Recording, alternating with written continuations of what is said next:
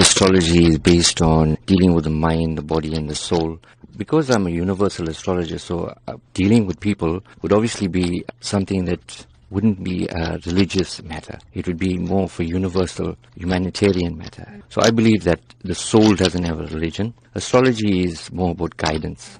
Now, tell us a bit more about your focus on children and how you plan to share with children, maybe coping mechanisms, as well as teaching them this particular skill. Why is your focus on children this time? Being qualified in India, I've actually brought in a lot of information from that part of the world, where I found that lots of influential businessmen, they actually rely on astrology on a large level. And I believe that the youth in South Africa are our future. And if we give them a better understanding about themselves, not around us, we don't want to know anything around us. If we understand ourselves from within, we'll be able to adapt to the surroundings. From a teaching aspect in terms of astrology, I would actually advise them about character analysis, personality traits, more importantly about bringing out the best kind of qualities in them that will actually help them to grow and to become future leaders.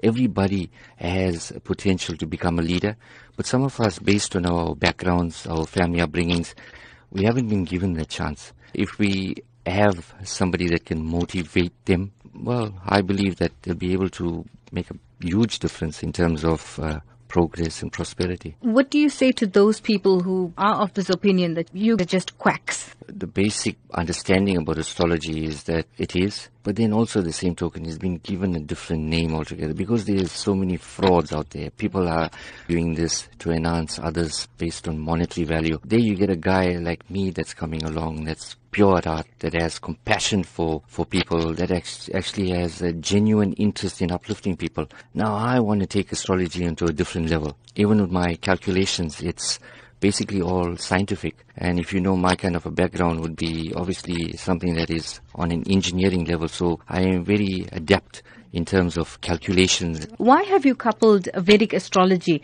with life coaching? From an aspect of mind, body and soul, I think it's very important that if our souls are nurtured based on our upbringings, our bodies shine. Then the mind automatically thinks. And in order to have the mind thinking, and in the fast way that we are living at the moment, Vedic astrology and life coaching would obviously be something that I'll be adapting into a mind, body and soul aspect in terms of growing.